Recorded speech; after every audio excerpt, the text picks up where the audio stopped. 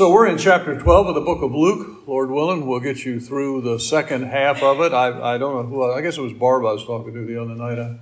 I really struggle with the book of Luke. He puts too much in there. You know, he has way too much information for me to process. I really, if at all possible, like to go through one chapter a week. I know I've been bogged down in Romans, and sometimes I do one verse a week, and that really gets tiresome when you're in year 7 of the book of Romans.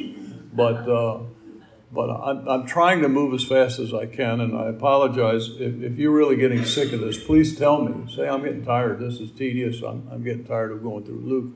There's just so much there, and it's hard to keep it in context. There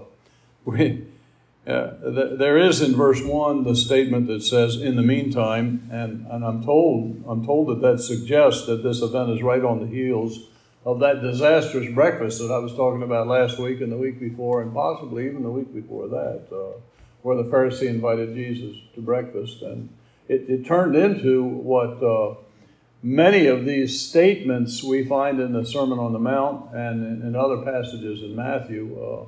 And people say, well, maybe Luke got it wrong. I think the Holy Spirit arranged it in this order for a reason, and that's why I think it's worth our time to go through it. I also don't think, because Luke misquotes Matthew. It's an absurd statement I just said.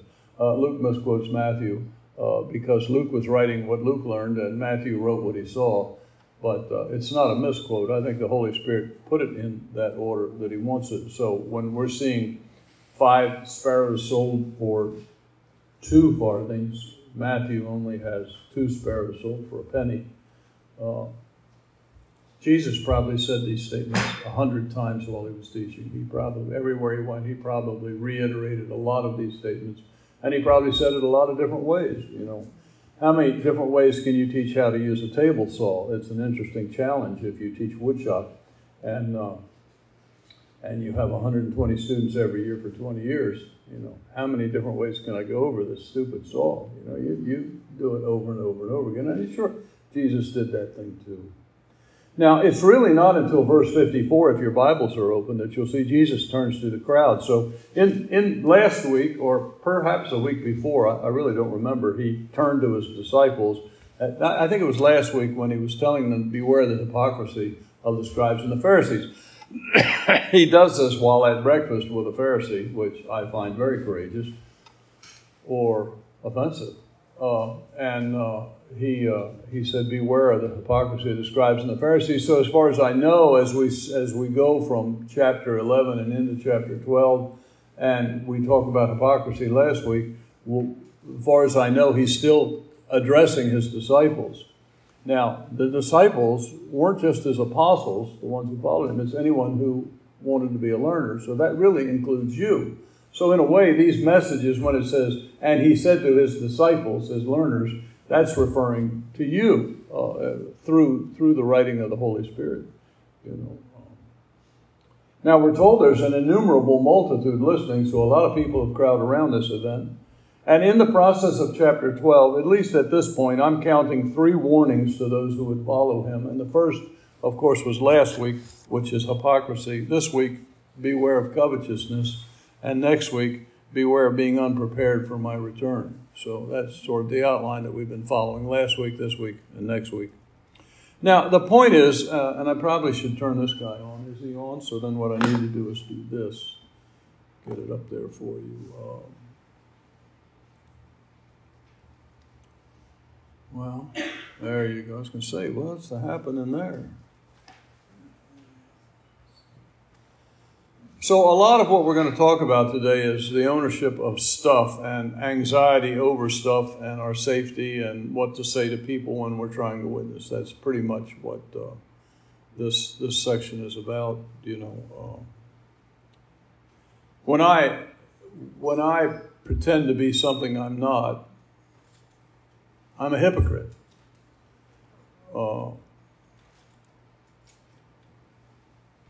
But there's no need to pretend that I'm something I'm not.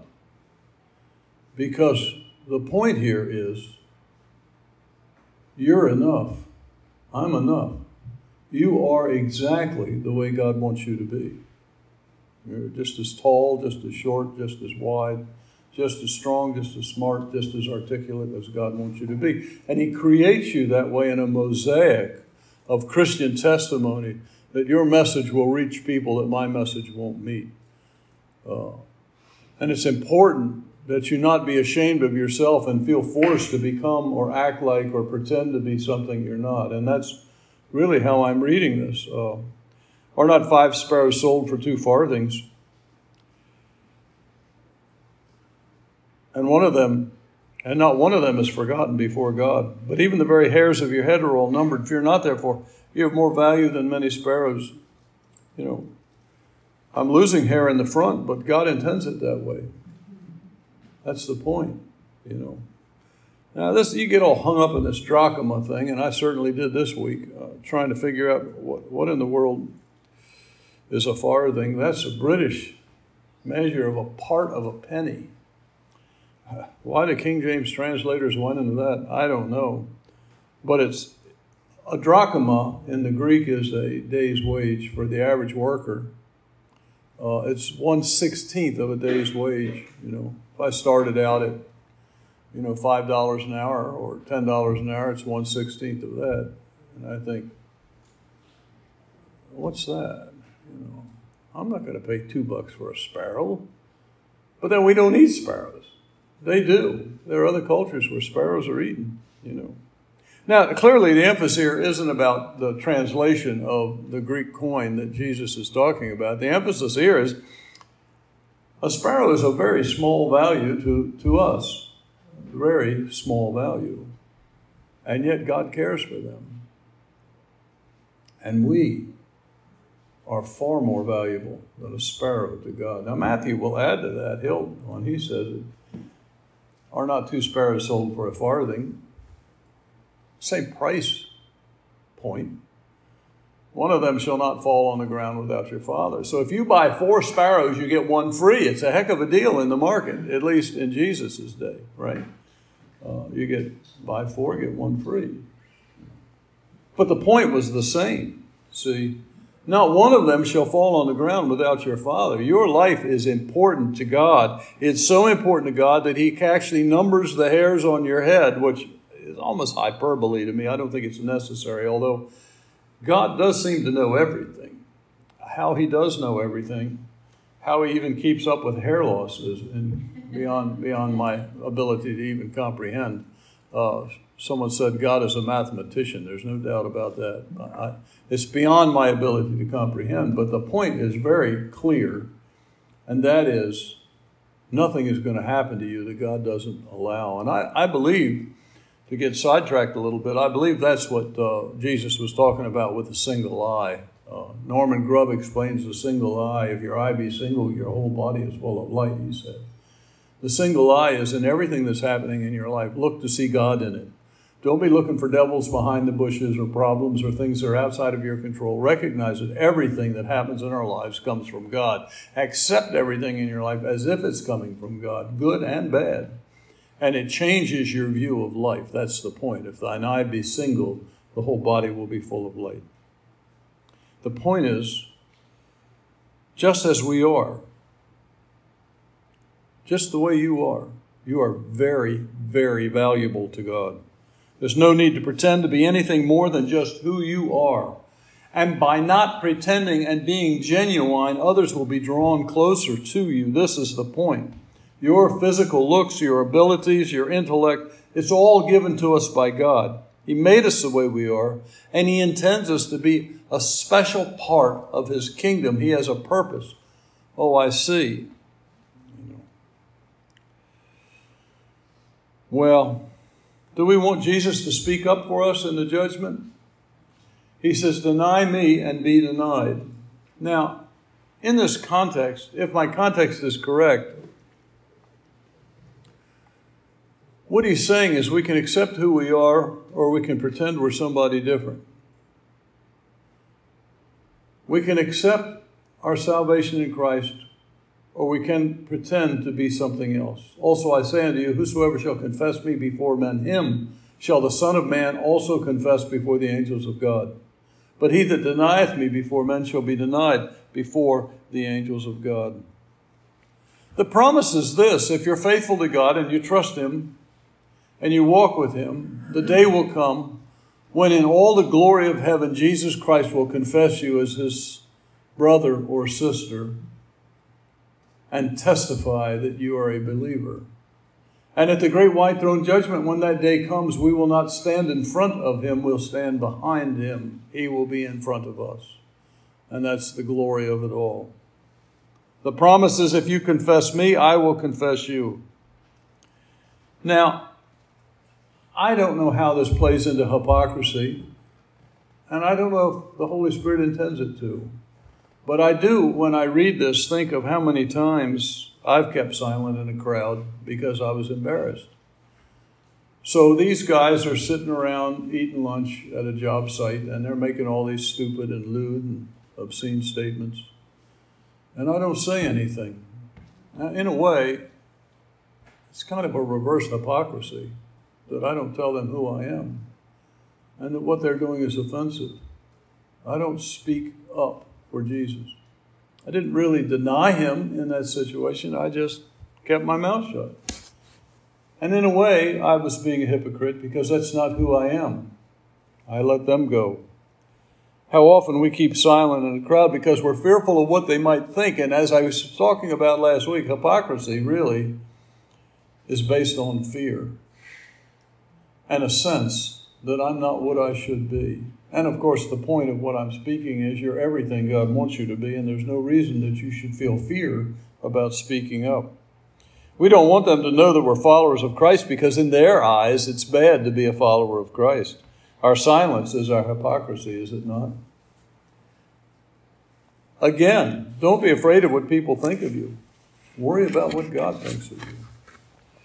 The day will come when we'll be very glad to have Jesus speak up for us. And right now, He's very glad when you find opportunity to speak up for Him.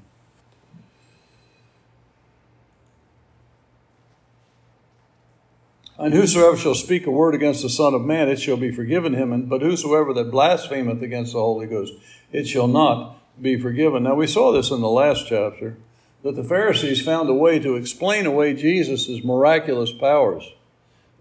They knew that they couldn't say He wasn't doing significant miracles. They couldn't say that these blind are not seeing or it's only temporary. They couldn't say that these dead are not alive again. You know, they couldn't say that this man that was demon-possessed, which was the most recent miracle in Luke, and could no longer speak nor see. He was blind and dumb. The Old English word would be dumb and inability to speak. Now when we use dumb, we mean they're not too smart. But in the old days, dumb meant you can't speak. And we saw that in the last chapters, that the Pharisees' way to explain that is they said that He received His power through Satan, that He was in league with Satan and working with Satan and using the power of Satan to garner, to get an advantage over us. But we know that Jesus did His miracles in the power of the Holy Spirit. So to believe that He is in league with Satan is to blaspheme the Holy Spirit. They're saying that the power that He's operating in is not the Holy Spirit, it's Satan. So the blasphemy of the Holy Spirit is a pretty specific crime. And I was listening to Missler this week, driving somewhere, and he said it's peculiar to Israel. I've never heard anyone say that before. I've heard him on that sermon 3 or 4 times, but never picked up on it. Peculiar to Israel. Israel's leadership decided that there was no value in Christ and that He was not of God. I wish I could remember his name that does the blogs.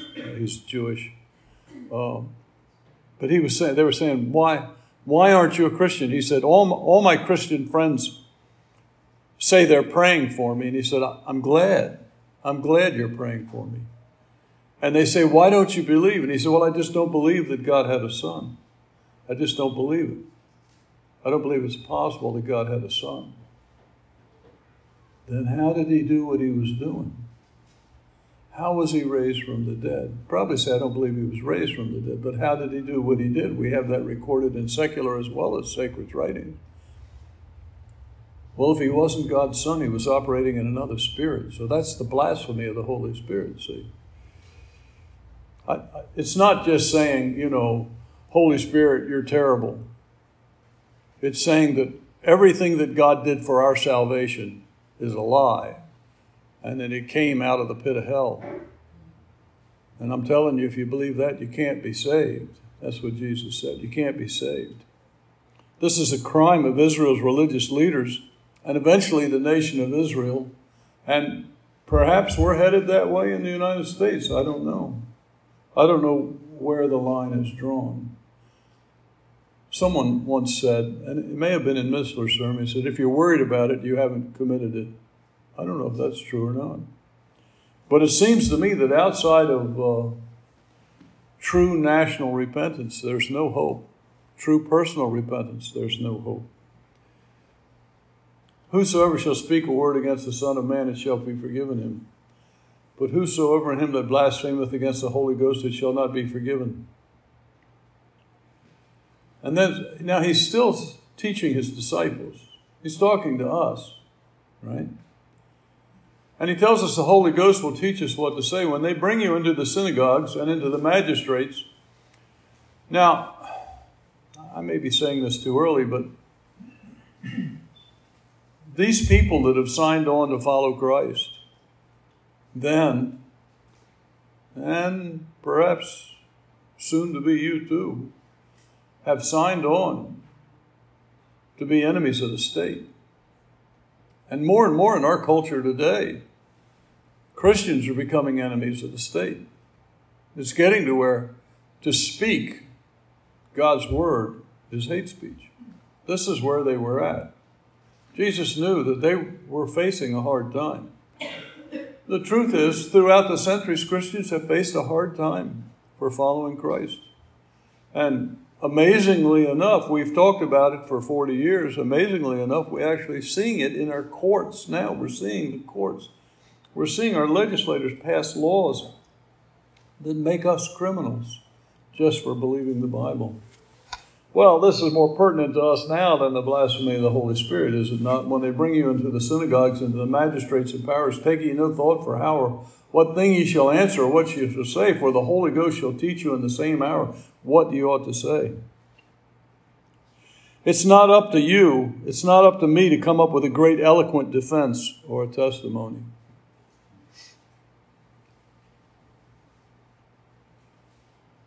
Don't try to be more than you are. Don't be a hypocrite. Let the Holy Spirit speak through you, and God will be satisfied with your testimony. Now, there are many times I went to share my witness, and it felt like I was on trial or something because I couldn't get the subject started. I have this person that's either anti-God or I think there's some hope of their salvation, and I want to share Christ with them, and I can't think of anything to say. And I pray, Lord, give me some way to open this conversation. Lord, give me a word. Give me a way that I can turn this thing to a spiritual thing and begin to open a conversation spiritually, and nothing comes. And then I go away beating myself up. Why? It's not up to us. It's up to Him. Trust Him. When He wants you to say something, He'll tell you what to say. The words will be there. Now, there's other times, I must confess, where the words were there and I was afraid to say anything anyway. And that's pretty typical for all of us, isn't it? We have an opportunity to speak, but we're afraid we'll look like fools in front of them. That's hypocrisy, see? But there are other times we don't know what to say, and the Holy Spirit doesn't give us anything to say. And we're just kind of stuck there, feeling bad. Jesus said, don't worry about it.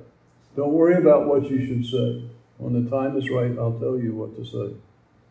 The important thing is whatever is said comes from the Holy Spirit, because that's the one thing that will pierce their heart that the Holy Spirit brings, not some 52 different ways to open the four spiritual laws. Now, in the middle of this conversation, which is a little heady and a little complicated, and the disciples, are scratching their heads a bit, there seems to be somebody in the crowd that gets tired of waiting, and he says, One of the company said unto him, Master, speak to my brother that he divide the inheritance with me. And he said unto him, Man, who made me a judge or a divider over you? It's odd for this fellow to cry out, Teacher, speak to my brother. Obviously, he feels like he's being cheated by his brother. I don't mean that's odd. And it's not odd that he asked Jesus, because often the Jews would go to the Pharisees for these types of situations. Would you speak to my brother? Would you speak to my mother? We're having this family problem. It's not unusual. But then Jesus wasn't a Pharisee. He wasn't the leader of the Jews. He was just there teaching his disciples. And it seems kind of odd to me that this guy would blurt out in the middle of all of this. And honestly, when I read this, verse 14, and maybe I'm reading too much of me into it, I'm thinking, that kind of made Jesus angry. Man, who made me a judge or a divider over you? What have I got to do with that? And yet it's a subject change, which I find interesting. This was neither the time nor the place for such a request from anyone, especially as he's teaching his disciples. He's got his back to the crowd. He's teaching those that follow him. But then you'll notice as you keep reading through this chapter that Jesus turns his message to this very subject of covetousness, using this interruption as a divine interruption. Jesus speaks on the subject of covetousness.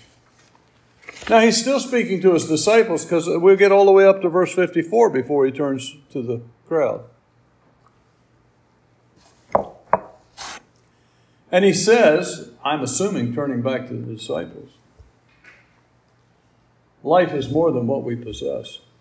And he said unto them, Take heed and beware of covetousness, for a man's life consisteth not in the abundance of the things which he possesseth.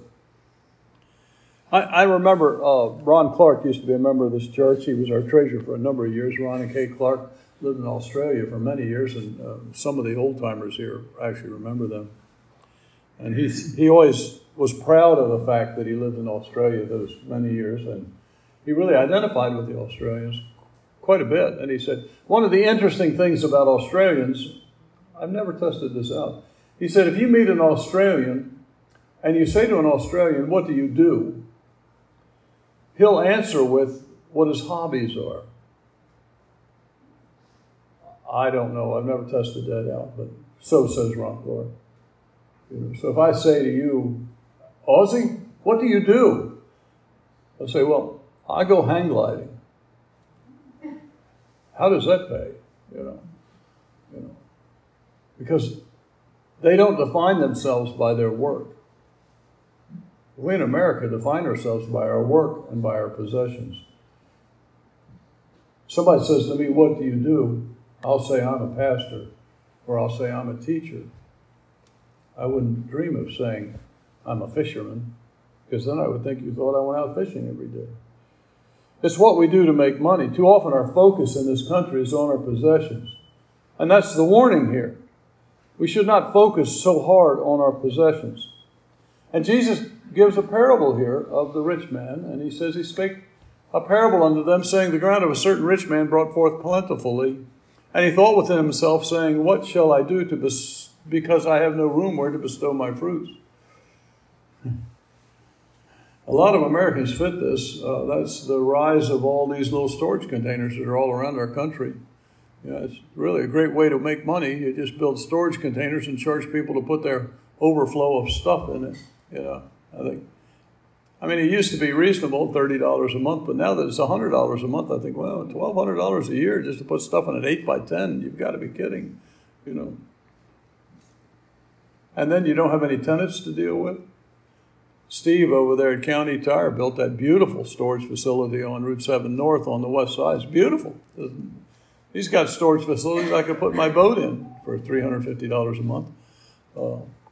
But I think to myself, heated, electricity, lights, wow, I could go in there and work on my boat all winter. That would be great. Yeah, I just couldn't afford it. It's worse than keeping it at the marina. That's what's wrong with us, that we have to have storage containers for all the stuff that overflows our houses. That's us. But it's more than that, because he didn't have Social Security and he didn't have Medicare, so he's thinking in security. So he's putting all that stuff, and he's going to build more barns. This I will do. I pull down my barns and build greater barns, and there I'll bestow all my fruits and my goods. I won't have to worry after that.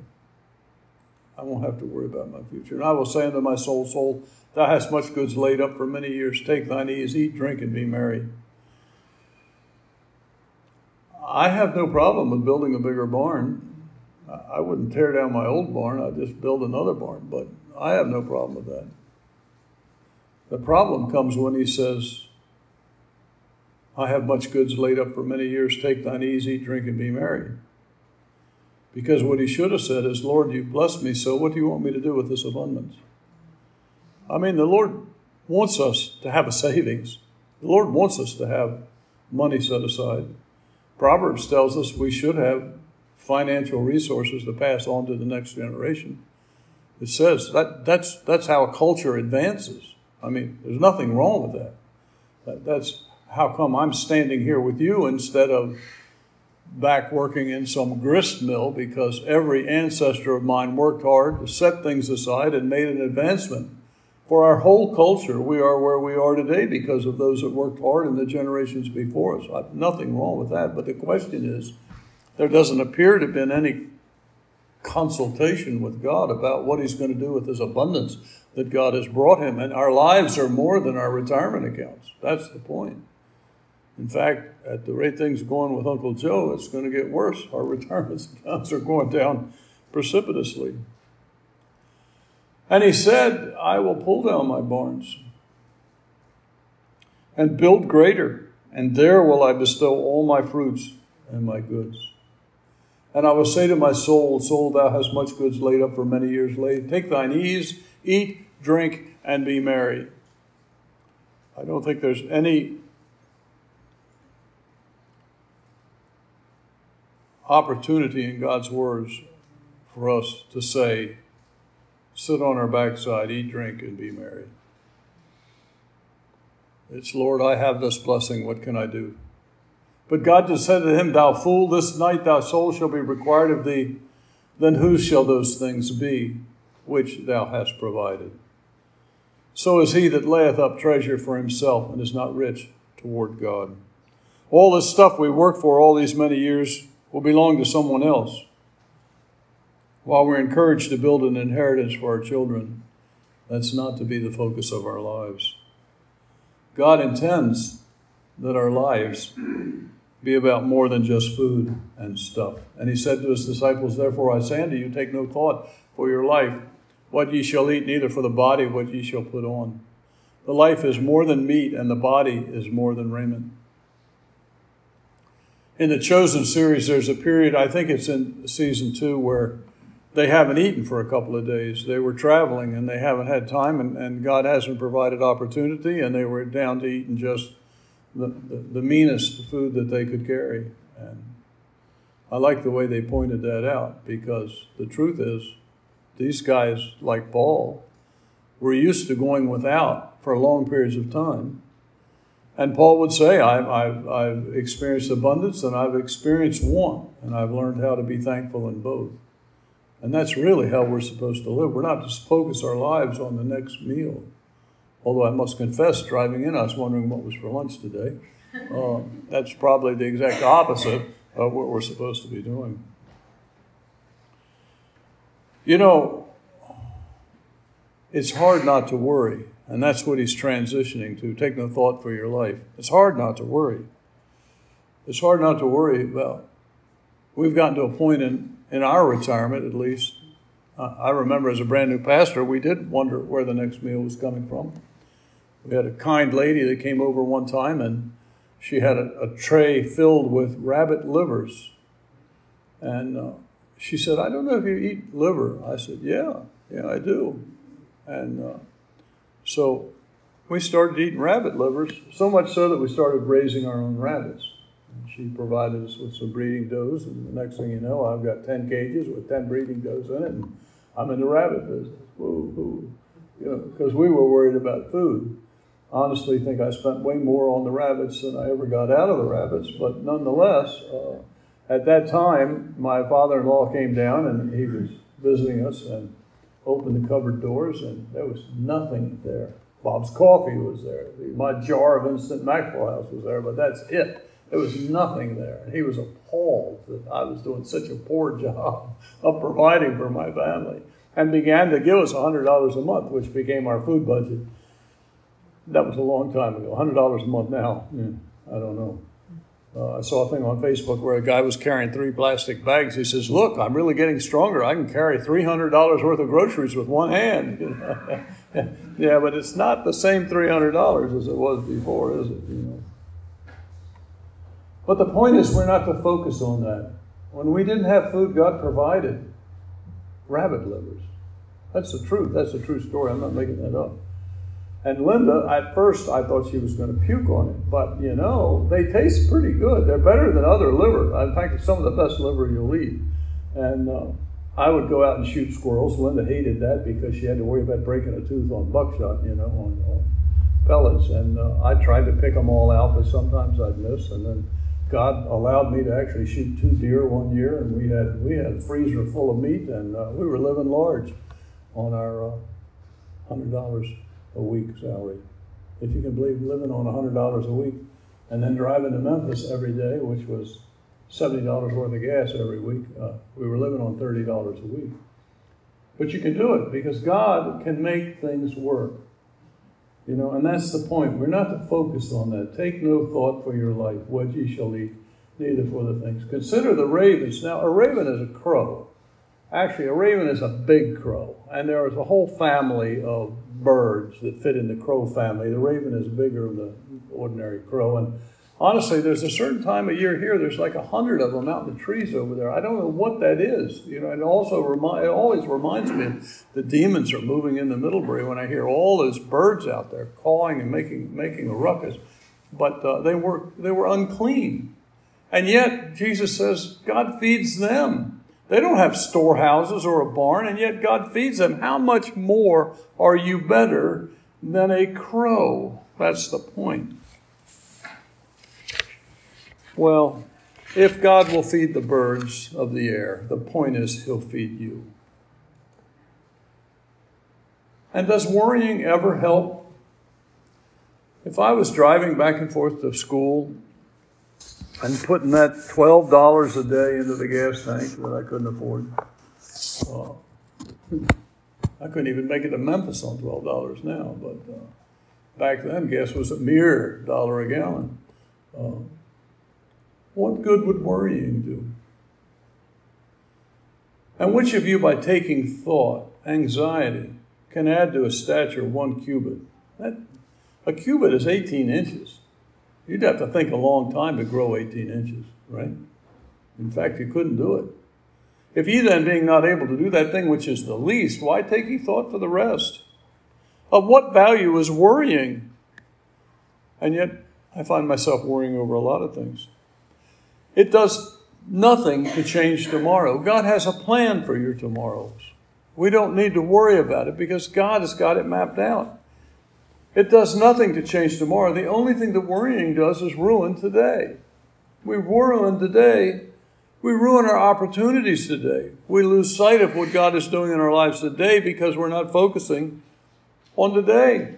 We're worried about tomorrow.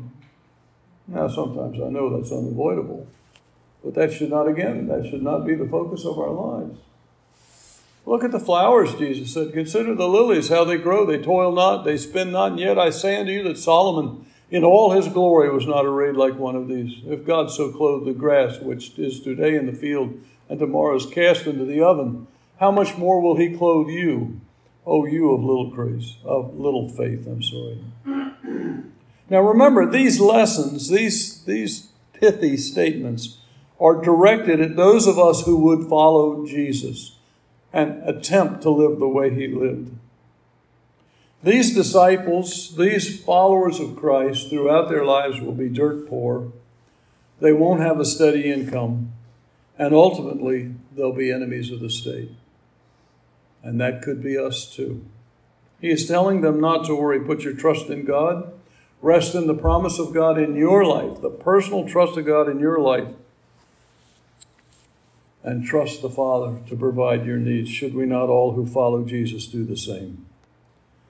And then he's coming to the end of the passage I wanted to do today. He said, seek the kingdom of God, and seek not what ye shall eat or what ye shall drink, neither be ye of doubtful mind or fearful minds.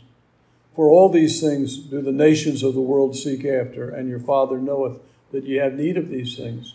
But rather seek ye the kingdom of God, and all these things shall be added unto you. I love this verse. Fear not, little flock, for it is your Father's good pleasure to give you the kingdom. I remember when I was living in Tennessee, I had given up the only house I ever owned. Is that right? No, it wasn't.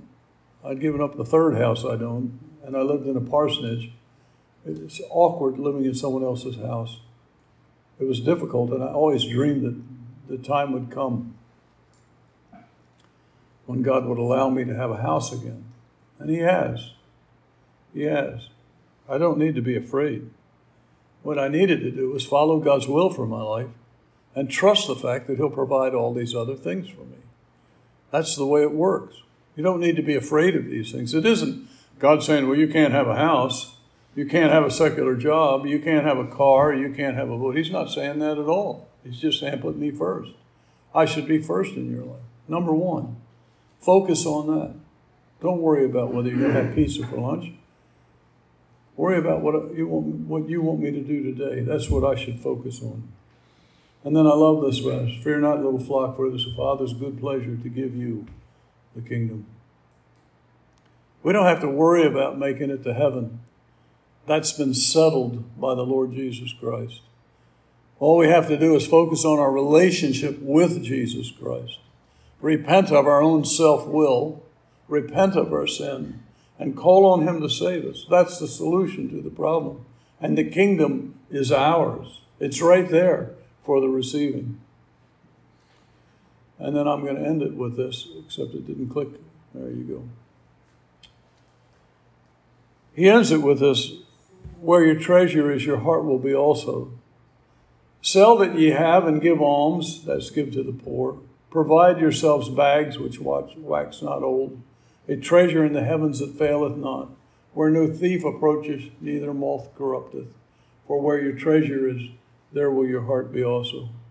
People often say you can't take it with you. Well, you can. You can't take it with you, but you can send it on ahead.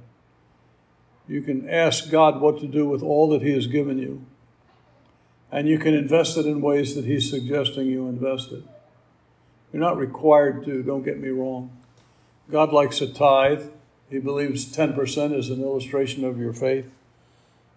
But oftentimes people who follow Christ want to give more than just 10%.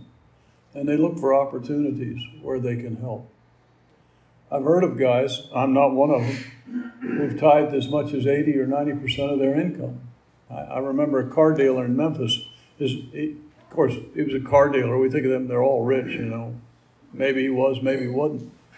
But he would always give all the leaders at the seminary where I went a new car every couple of years. I don't remember what kind of car it was. I think they were Chryslers. We'd give them a new Chrysler. They all drove around in nice cars, and people thought, well, boy, it must pay good to be a seminary professor. Well, not really. But I have a friend who sells cars, you know. That's the deal. The point is, this man's treasure wasn't in his parking lot. It was in the stuff that he gave away. In fact, a real measure of our wealth as Christians is what we gave away, not what we hold on to. Let's pray. Thank you, Father, for this time together. Thank you for this opportunity to go through these words Luke so carefully wrote down for us 2,000 years ago. Father, may our hearts focus on things that matter. As we see our days getting more and more complicated and our country becoming more and more anti-Christ, we pray, Father, that we will be bold, faithful witnesses to your Son, Jesus Christ. For it's in His name that I pray. Amen.